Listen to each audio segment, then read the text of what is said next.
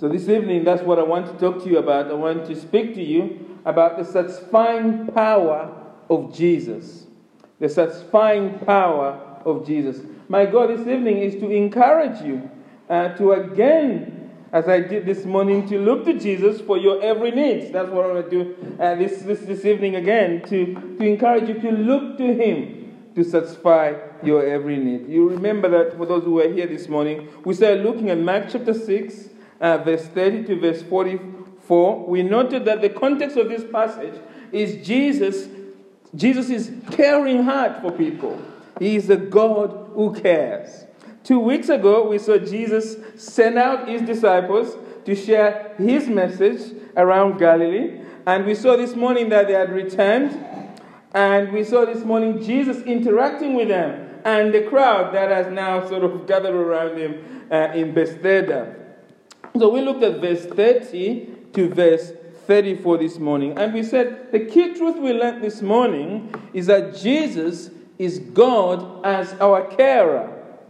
As I thought about many images of the Lord, the image that struck me is that Jesus is a God that cares for us. And we see here is God caring for us, and we saw in the morning that He cares to listen to us, He cares to feel our situation, and He cares to give Himself to us. That's what we learned this morning. We were encouraged to surrender our hearts to Jesus, to abandon leaning on anything else other than Christ.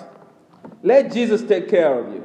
That was the message this morning. For this evening, we're looking at verse 35 to verse 40. We want to learn more about how Jesus cares for us and His power to satisfy our deepest desires.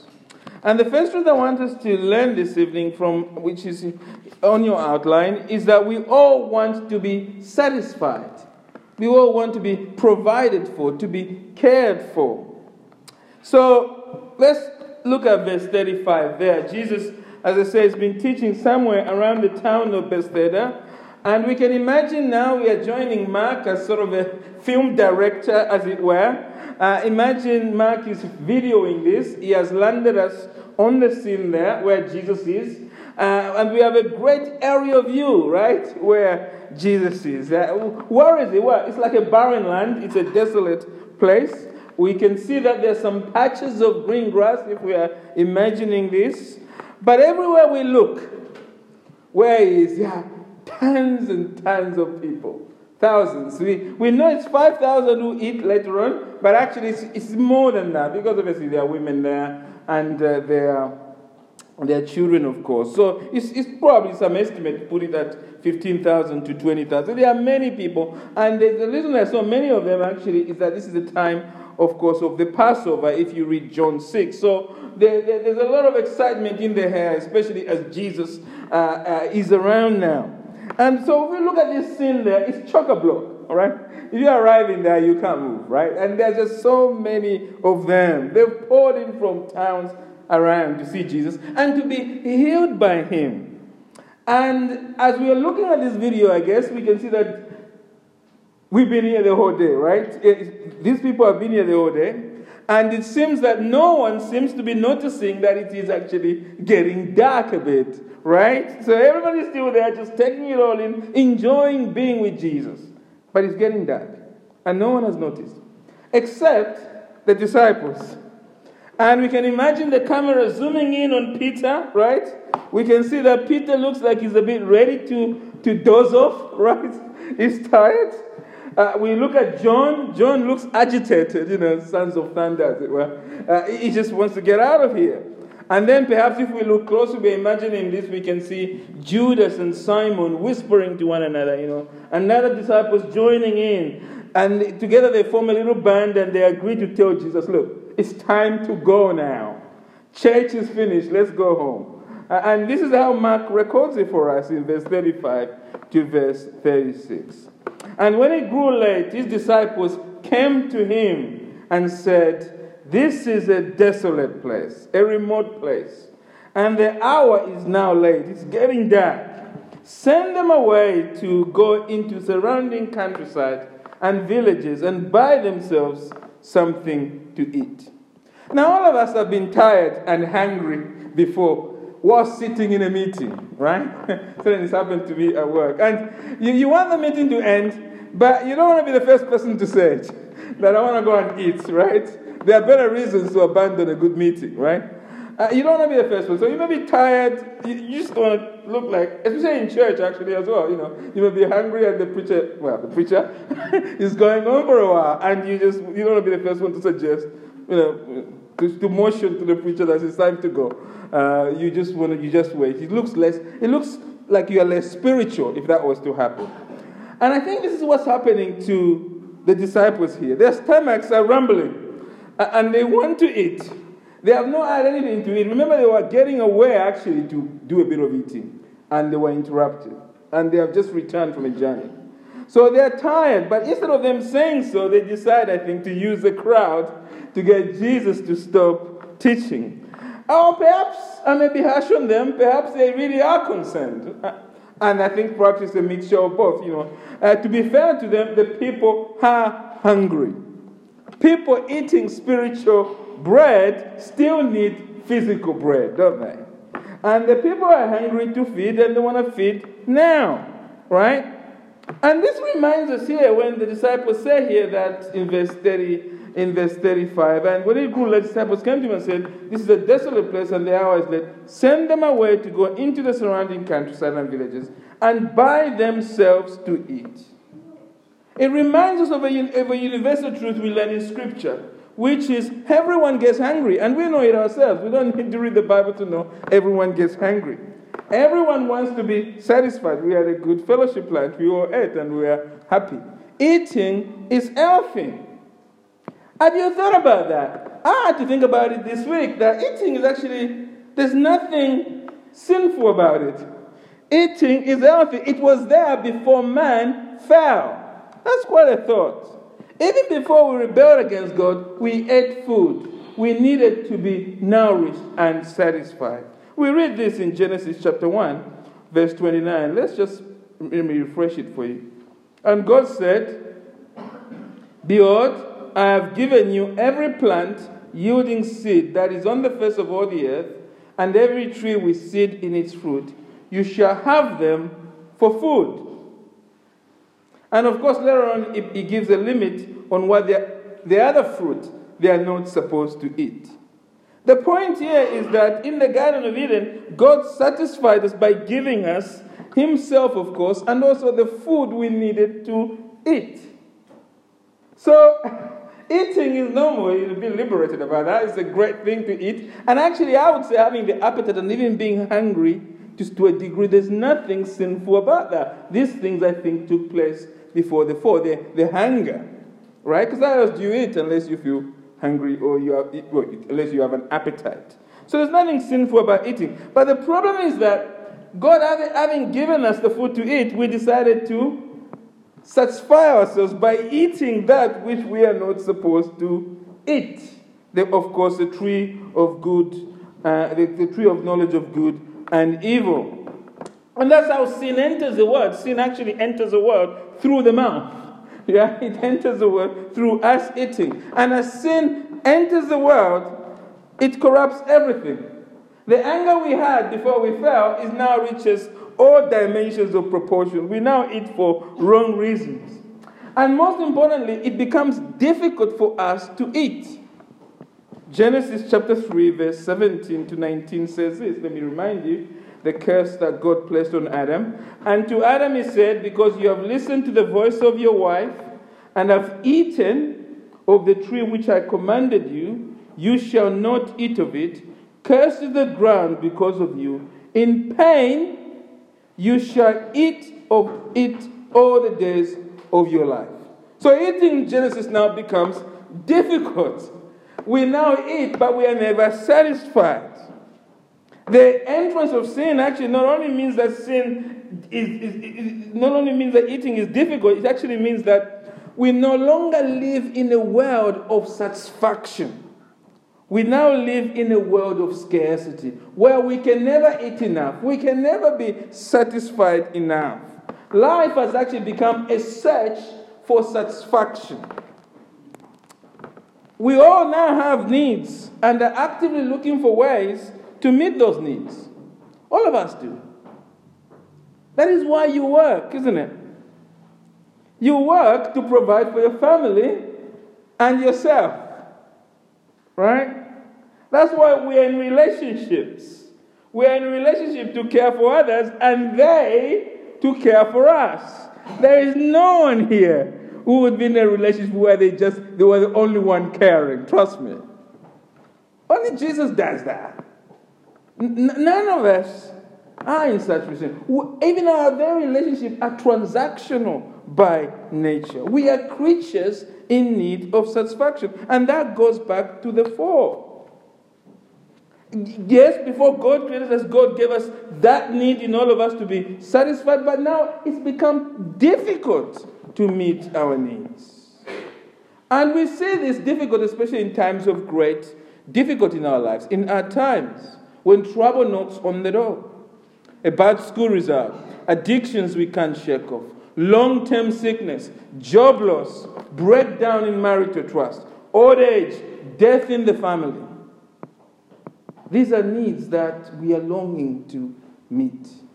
And we find ourselves realizing that we can't meet these needs. And I wonder, as you sit here this evening, what is your deepest need?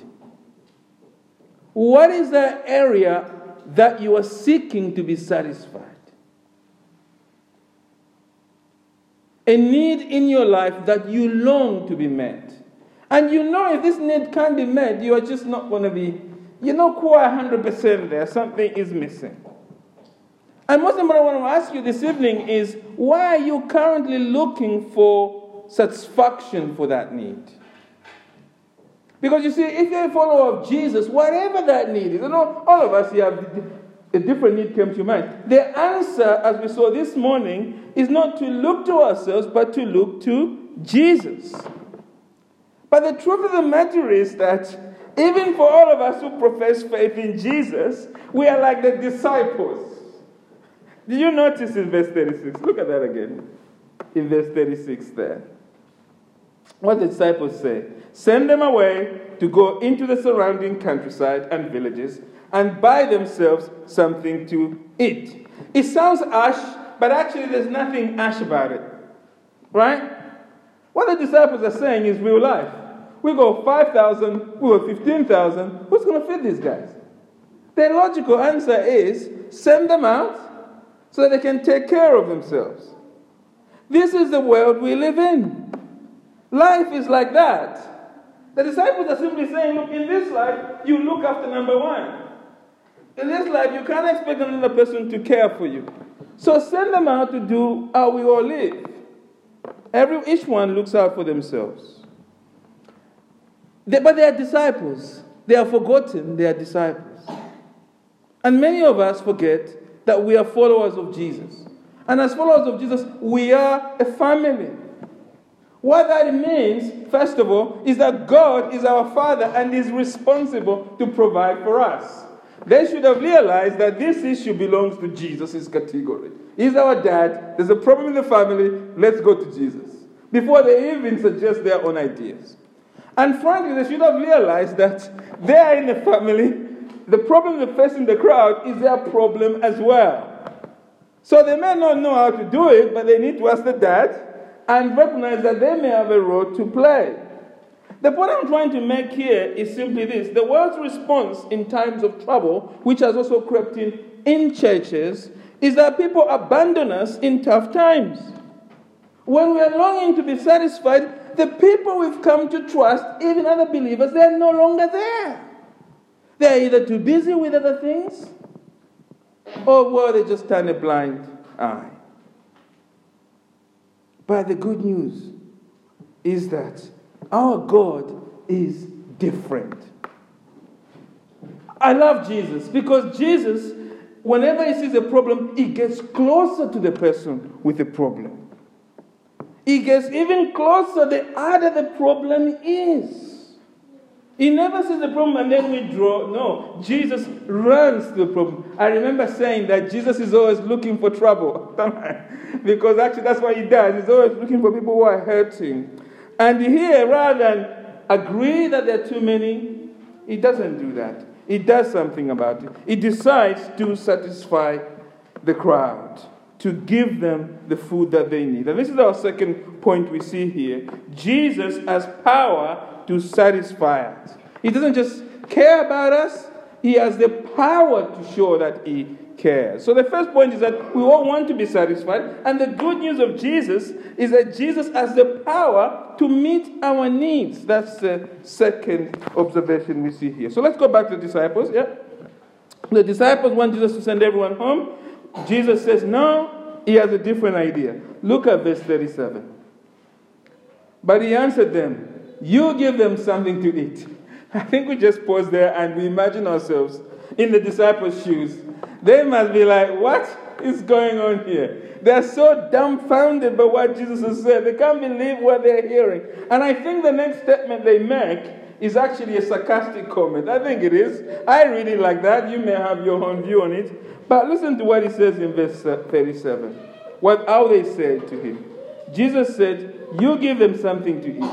And they said to him, shall we go and buy 200 denarii worth of bread and give it to them to eat? It's not like they have the money. They don't have the money. And what they're saying is, are you serious? Even if we can find a place selling fish and chips here, who's going to make this food? This much to feed everyone. Next, where is the money for the chippy? Who's going to be? Where are we going to find this money? We don't have. We've left our nest behind. Remember, we are being funded by ladies, right? There is no money. By the way, the denarii figure given here, 200 denarii. I hope it's in the version there. It's a day's wage. It's an annual wage, equivalent to an annual wage. It's essentially 200 days or so worth of work. I try to think about what this might mean today. I would think it's about 15 to 20K, depending on the type of what would be equivalent to a laborer today. It's about 20K, and they're just basically saying there's no 20,000 here. Jesus' ministry runs on zero. And where are we going to get this money, right? That's what they're thinking. You see, but the problem with the disciples is that they are reasoning purely in human terms. When they think about eating, for them it means money. If there's no money, we can't feed anyone. They cannot see any other way. And most importantly, they cannot see God standing in front of them. And they can't see him. They can't see that the Jesus they are looking at is God.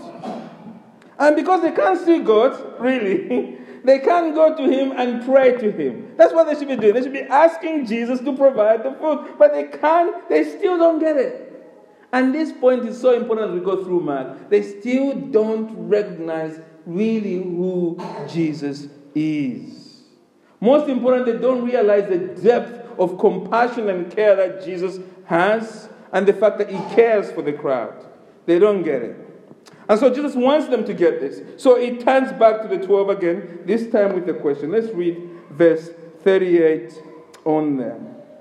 Verse 38 says, and he said to them, how many loaves you have? Go and see. And when they found out, they said, 5 and 2 fish. Verse 39. Then he commanded them all to sit down in groups on the green grass. So they sat down in groups by hundreds and by 50s. And taking the 5 loaves and the 2 fish, he looked up to heaven and said a blessing, and broke the loaves and gave them to the disciples to set before the people. And he divided the 2 fish among them all. And they all ate and were satisfied. Now, we have been giving the disciples a bit of a beating, haven't we, so far, about how they're behaving. But let's give them credit here, right? As we go through, we should note this point. This is a big moment. The disciples are behaving well now. Just now they are behaving well. And why do I say that? Well, they could easily say to Jesus, He's just playing games with us. He's asking us to organize people to sit down. Remember, there's no food. They could just say, why is he telling us to organize people when there's no food? And they could just wander off. We know there's no food. They could say that. They have never seen Jesus even bake without a oven. They've never done that. Probably they've never even seen him bake with a oven. They have never seen anyone cook without a stove. So they are stepping out in faith here. And I thought about this. I imagine myself being one of them and how I would have responded. I think I would have been thinking, we're just wasting time organizing people here. Where is all of this leading? Because we can't see the provision, and therefore our faith usually is dictated by the background or what we've experienced in the past. What the disciples are doing here is like, imagine entering Venezuela at the moment, right? Venezuela has run out of food. Now imagine entering Venezuela without any trucks carrying food. You just land into the country. Maduro has closed off everything. You manage to get in, and you have no trucks, and all of a sudden you go on television and announce, everyone, go home, sit down, prepare a dinner table. Prepare food at the dinner table. There's nothing there. Food will come. No one would do that. No one would do that. It takes a lot of faith to do that. And the disciples now have faith. This is a difficult job. I would imagine as they are going around telling people sit down, everybody's looking at them kind of funny, right? But they're doing it. They've arranged people. They've obeyed Jesus. And Jesus, of course, goes on to deliver. They have brought 5 loaves and 2 fish, and they're trusting him to make it big. And Jesus keeps his word. Our Lord Jesus Christ never disappoints, and he doesn't hear. Look at verse 41 to verse 42 there again. And taking the 5 loaves, we read, and the 2 fish, he looked up to heaven and said a blessing, and broke the loaves and gave them to the disciples to set before the people. And he divided the 2 fish among them all. Doesn't he? He says, and verse 42, and they all ate and were satisfied. Just like that. With a blessing of food, and this has never happened to me. With a blessing of food and a touch of the food, he looks up to heaven, the bread, the fish, multiplying all over the place. From his hands, everybody, thousands are just being fed like that. All those hungry stomachs are feeling full and satisfied. That's what verse 42 says. And they all ate and were satisfied. This is the extraordinary, satisfying power of our Lord Jesus. It is a power that is limitless. It is a caring power that seeks to satisfy all our needs, including our basic needs in life, like food. Jesus has the power to satisfy every need. Now, this provision of Jesus does not mean that we never struggle. When we have Jesus as our provider, it doesn't mean that we never struggle putting food on our plate. Or we are always healthy. Or we will always have a job. Because Jesus has power to satisfy me, therefore, if I have Jesus, I'll always have a job. No.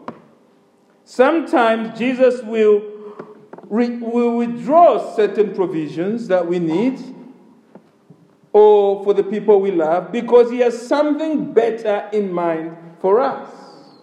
It's very important we understand that. He will do that sometimes. But one thing we must never assume is that Jesus cannot satisfy our needs or is not interested in doing things for us. We have before us a powerful and caring Lord who is not only caring, but he has the power to bring it about and wants to bring it about.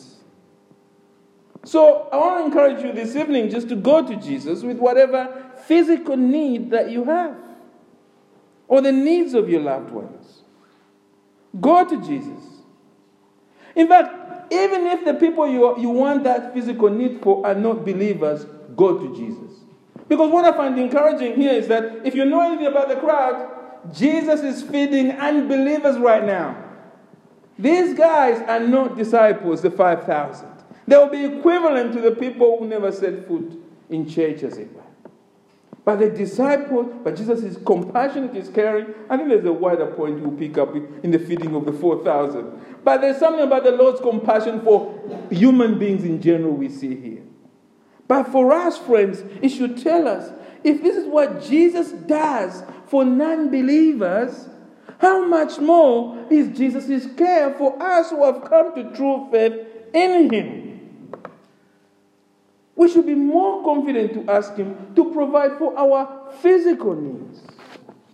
But sadly, many of us, you see, treat our daily needs, both physical, relational, social needs, as less important than other needs, than our spiritual needs. Now, to some degree that may be true, of course. Ultimately, it's the spiritual that matters. But actually, biblically, Jesus cares for the whole person.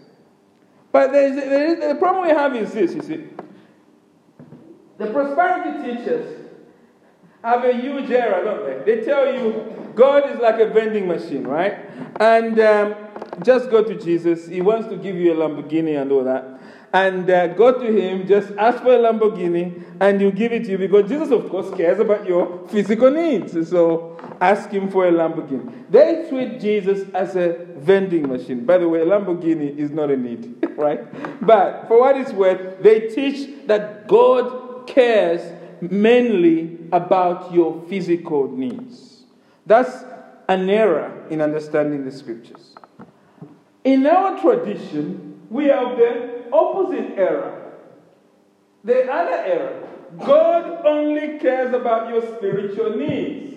So when you come to church, we'll pray for a converted soul. But no, we won't pray for Julie over there, for God to give her a provision that she really needs, maybe tutoring her son or something.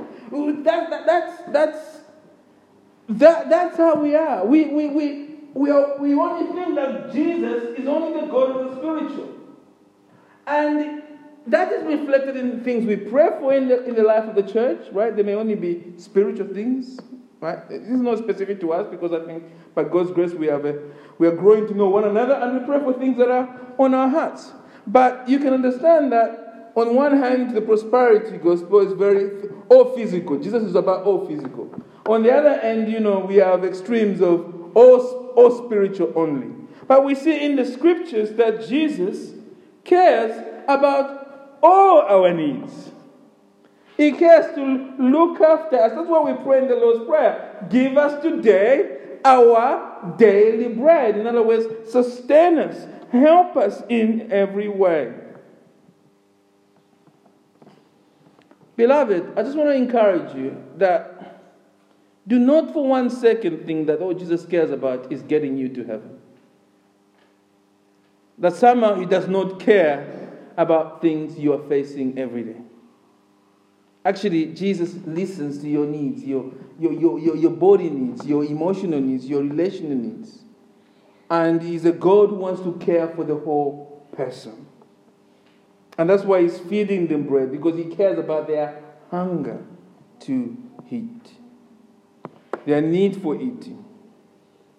So I don't know what issue you are facing in life at the moment. But you got to ask yourself this question: has Jesus changed? Is He less powerful today? Is Jesus less loving and less concerned about you? And the answer is no. Jesus hasn't changed. He cares, yes, for your spiritual needs. We'll come to those in a moment. But He also cares for your other needs. So whatever need that you have, go to Him. Physical, emotional, relational. Bring them all to Jesus. Whatever that need is. It is okay to pray for Jesus to give you a job because you want to work and be productive. It is okay to pray for Jesus for those that are seeking partners in life to be married. That is something that Jesus wants you to bring before Him. And you can come before Him, ask Him to meet that need.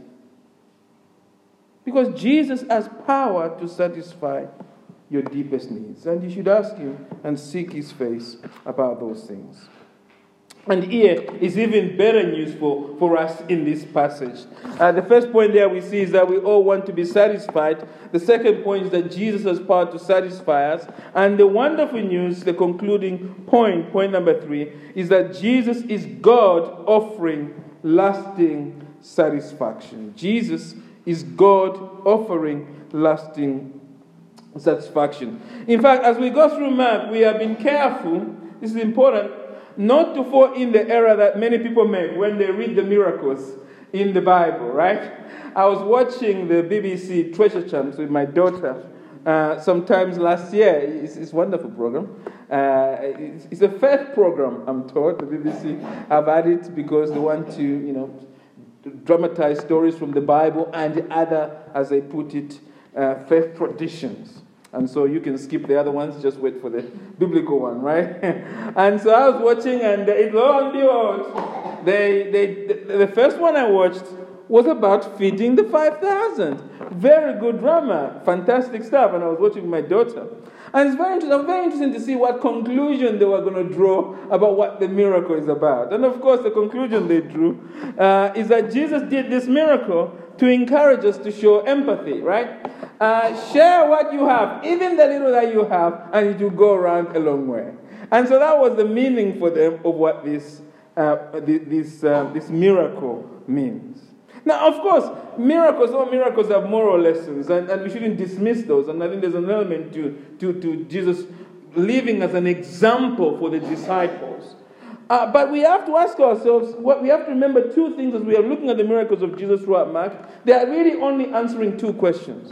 The question they are seeking to answer is, who is Jesus? And secondly, what has Jesus come to do? And when we look at this miracle, we have to ask that question. What does it tell us about who Jesus is? And the first answer to that is that it tells us that Jesus is the God of Israel. Simple. Jesus is the God of Israel. When you read this, as we're going through Mark, you got to get that, right? So as you look at that should be so obvious to you, okay? After this, right? You should be asking, how does this point us back to the Old Testament, for example? How does it point us forward? And we can already see Jesus is the God of of Israel here. How? Well, it's obvious. Look at verse 34 to verse 35. Don't miss these interesting details. 34 to verse 5 says this. It says, when he went ashore, he saw a great crowd, and he had compassion on them. That's verse 34. Because they were like sheep without a shepherd, and he began to teach them many things. Verse 35 says, and when it grew late, his disciples came to him and said, this is a desolate place. That should really read, this is a remote place. This is a desert-like place, and the hour is late. Look at verse 39. Then he commanded them all to sit in groups on the green grass. So they sat down in groups by hundreds and by 50s. And then verse 42 tells us, and they all ate and were satisfied. So when you picture this, when you read this entire narrative, to summarize it, what you see here, you see a group of people wandering about in a desert-like place, don't we? And we see that they are now being led, if you like, by a man who feeds them miraculous food. And we see that these people are full. Does that sound familiar? Yeah, it does, doesn't it? It sounds familiar, right? It's like a moment, right? It sounds familiar because we learned it in Sunday school. It reminds us of God feeding the children of Israel manna in the wilderness. So this miracle reminds us that the God who fed his people in the desert has now come to provide the food in person. Jesus is the God of Israel satisfying his people in person. And what do you remember about the manna that the children of Israel ate? It lasted for the whole journey, didn't it? In fact, they're not even supposed to keep extras because they were being provided for every time. And again, when we read this passage, I hope you've noticed something. You've noticed what verse 43 says. And they took up 12 baskets full of broken pieces and of the fish. The original word, this you won't know, here is very different from the word we're going to meet for baskets when he does the 4,000. For here, the original word, in all the 4 Gospels, it means a small lunch-sized basket. They didn't pick up large dishes, they picked up packed lunches. So the leftovers are not huge. That's a very important point. Because this miracle is not about abundance. This miracle is that it's trying to communicate that Jesus provides food for the journey. You've ate, and here is a little extra to satisfy you on the way. But I'm with you, so you don't need the big bundle. Right? It's communicating that Jesus gives lasting satisfaction by giving us himself. Just like the children of Israel needed manna every day, they just needed a small portion. Jesus here just does that. Lunch for them. To keep them going. Jesus, if you like, is the true manna that has come down to us from heaven. And in fact, a day or so after this miracle, Jesus says this to the crowd. If you look at John chapter 6, our last reference, it's so important you read about this when you go home perhaps. John chapter 6, verse 32 to verse 35 says this. And Jesus said to them, "Truly, truly, I say to you, it was not Moses who gave you the bread from heaven, but my Father who gives you the true bread from heaven. For the bread of God is he who comes down from heaven and gives life to the world." They said to him, "Sir, give us this bread always." Jesus said to them, "I am the bread of life. Whoever comes to me shall not hunger, and whoever believes in me shall never thirst." They'll find lasting satisfaction. Let's jump to verse 47 of chapter 6. Verse 47 of John chapter 6 says this, "Truly, truly, I say to you, whoever believes has eternal life. I am the bread of life. Your fathers ate the manna in the wilderness, and they died. This is the bread that comes down from heaven, so that one may eat of it and not die. I am the bread of life that came down from heaven. If anyone eats of this bread, he will live forever. And the bread that I'll give him for the life of the world is my flesh." The Jews then disputed among themselves, saying, "How can this man give us his flesh to eat?" Verse 53. So Jesus said to them, "Truly, truly, I say to you, unless you eat the flesh of the Son of Man and drink his blood, you have no life in you." Look, the flesh and the blood represents Jesus' shedding of his blood on the cross, which we celebrate through the Lord's Supper. Jesus is saying the manna pointed to his body on the cross. In the same way, this food we've looked at in Mark points us to the lasting satisfaction we find in Jesus. It is also pointing us to his death on the cross. Manna, bread, manna pointing us to his death, his body and his blood. In other words, we find lasting satisfaction by feeding on Jesus' death, not in the way the Catholics think about it, rather by believing in his death for us and receiving new spiritual life in Jesus through his sacrifice on the cross. The good news of this passage is that if you are in Jesus, regardless of your situation, you have already fed on Jesus, your bread of life. You have lasting satisfaction. And it is for the whole journey. Jesus gives you satisfaction for the whole journey, regardless of the situation you are in. Now this again, we have to, as we come to an end, emphasize this does not mean the end of our problems. But it does mean in this life, it will be the case when we enter the new heavens and new earth. But what it means for us now is that no matter what situation you're facing, you have God's encouragement in the middle of any situation. Yes, the situation you're in is tough, but Jesus is nourishing, satisfying you in that situation. You are more alive every day than ever. because He's feeding you with Himself. Maybe you are a parent this evening who is desperately juggling the responsibility of a spouse. Maybe you are a husband or a wife, or maybe just a single parent. So you are grappling with just those responsibilities, and maybe you might even have parents that you are caring for on top of that. You're also holding down a job. You're also seeking to serve in the church. Doing all of these things, juggling all these balls, it's hard. It makes us panic. We may feel discouraged and even bitter, quietly. But if you are in Jesus, God has provided Himself to satisfy you. You need to remember that. You need to remember that His Spirit is working to provide for your difficult role.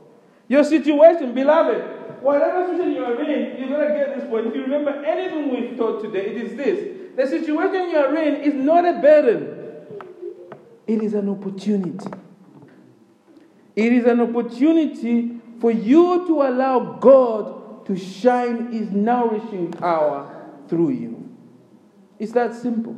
So the question is not how tough my assignment is.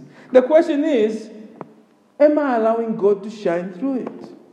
Am I resting in Him? And so bring that before Him. Or maybe you are currently in a deeply unsatisfying job, say. You often feel tired or discouraged. But if you know that and trust that Jesus is with you to satisfy you, whatever that role is, a job or perhaps some institution in the home, you don't need to look to your job for your sense of fulfillment. Yeah? Your job may give you a sense of dignity, but it doesn't define you. Your identity, as we looked at in the past week, is that God has chosen you from the mass of humanity to live in you, and that He's now satisfying you Himself by His power. You know it is amazing even to be tolerated by God. You know that. Well, you also know it is beyond comprehension that God should choose to live in mortals. But He does. He lives in you. And if you understand this truth, then you need to understand your goal in life now is to live fully aware of the privilege, the honor and privilege of having Him in every situation. It is a blessing, it is an honor, and it's a privilege. In a dead-end job and in a great job, it doesn't matter. Jesus is at work there. And now, that might mean staying in your job and constantly looking to God to satisfy you in it, even though it's deeply unsatisfying. Or, it might also mean that actually you can't walk away from the job because your identity is not in that job. You can do anything you ever wanted, right? My point is, what matters is that God is there with you. And so regardless of where you are, you must know that your satisfaction is found ultimately in Him. Having God satisfying us brings tremendous freedom. Well, for me, it allows me to fail in many ways, knowing that it is God taking care of me. Because Jesus is with us. So I just want to encourage you as we come to an end, that if you're a true follower of Jesus this evening, let Jesus satisfy you. Allow Him to do that. Your Savior is loving. He knows your heart. He knows you belong to Him. He delights to use His limitless power for His glory and for your good. And bring the needs, all the needs, not just the spiritual needs, to Him. He wants you to hand them over to Him so that He can truly satisfy. He's already satisfying you. So why keep other things to yourself? Bring them to Him. Amen.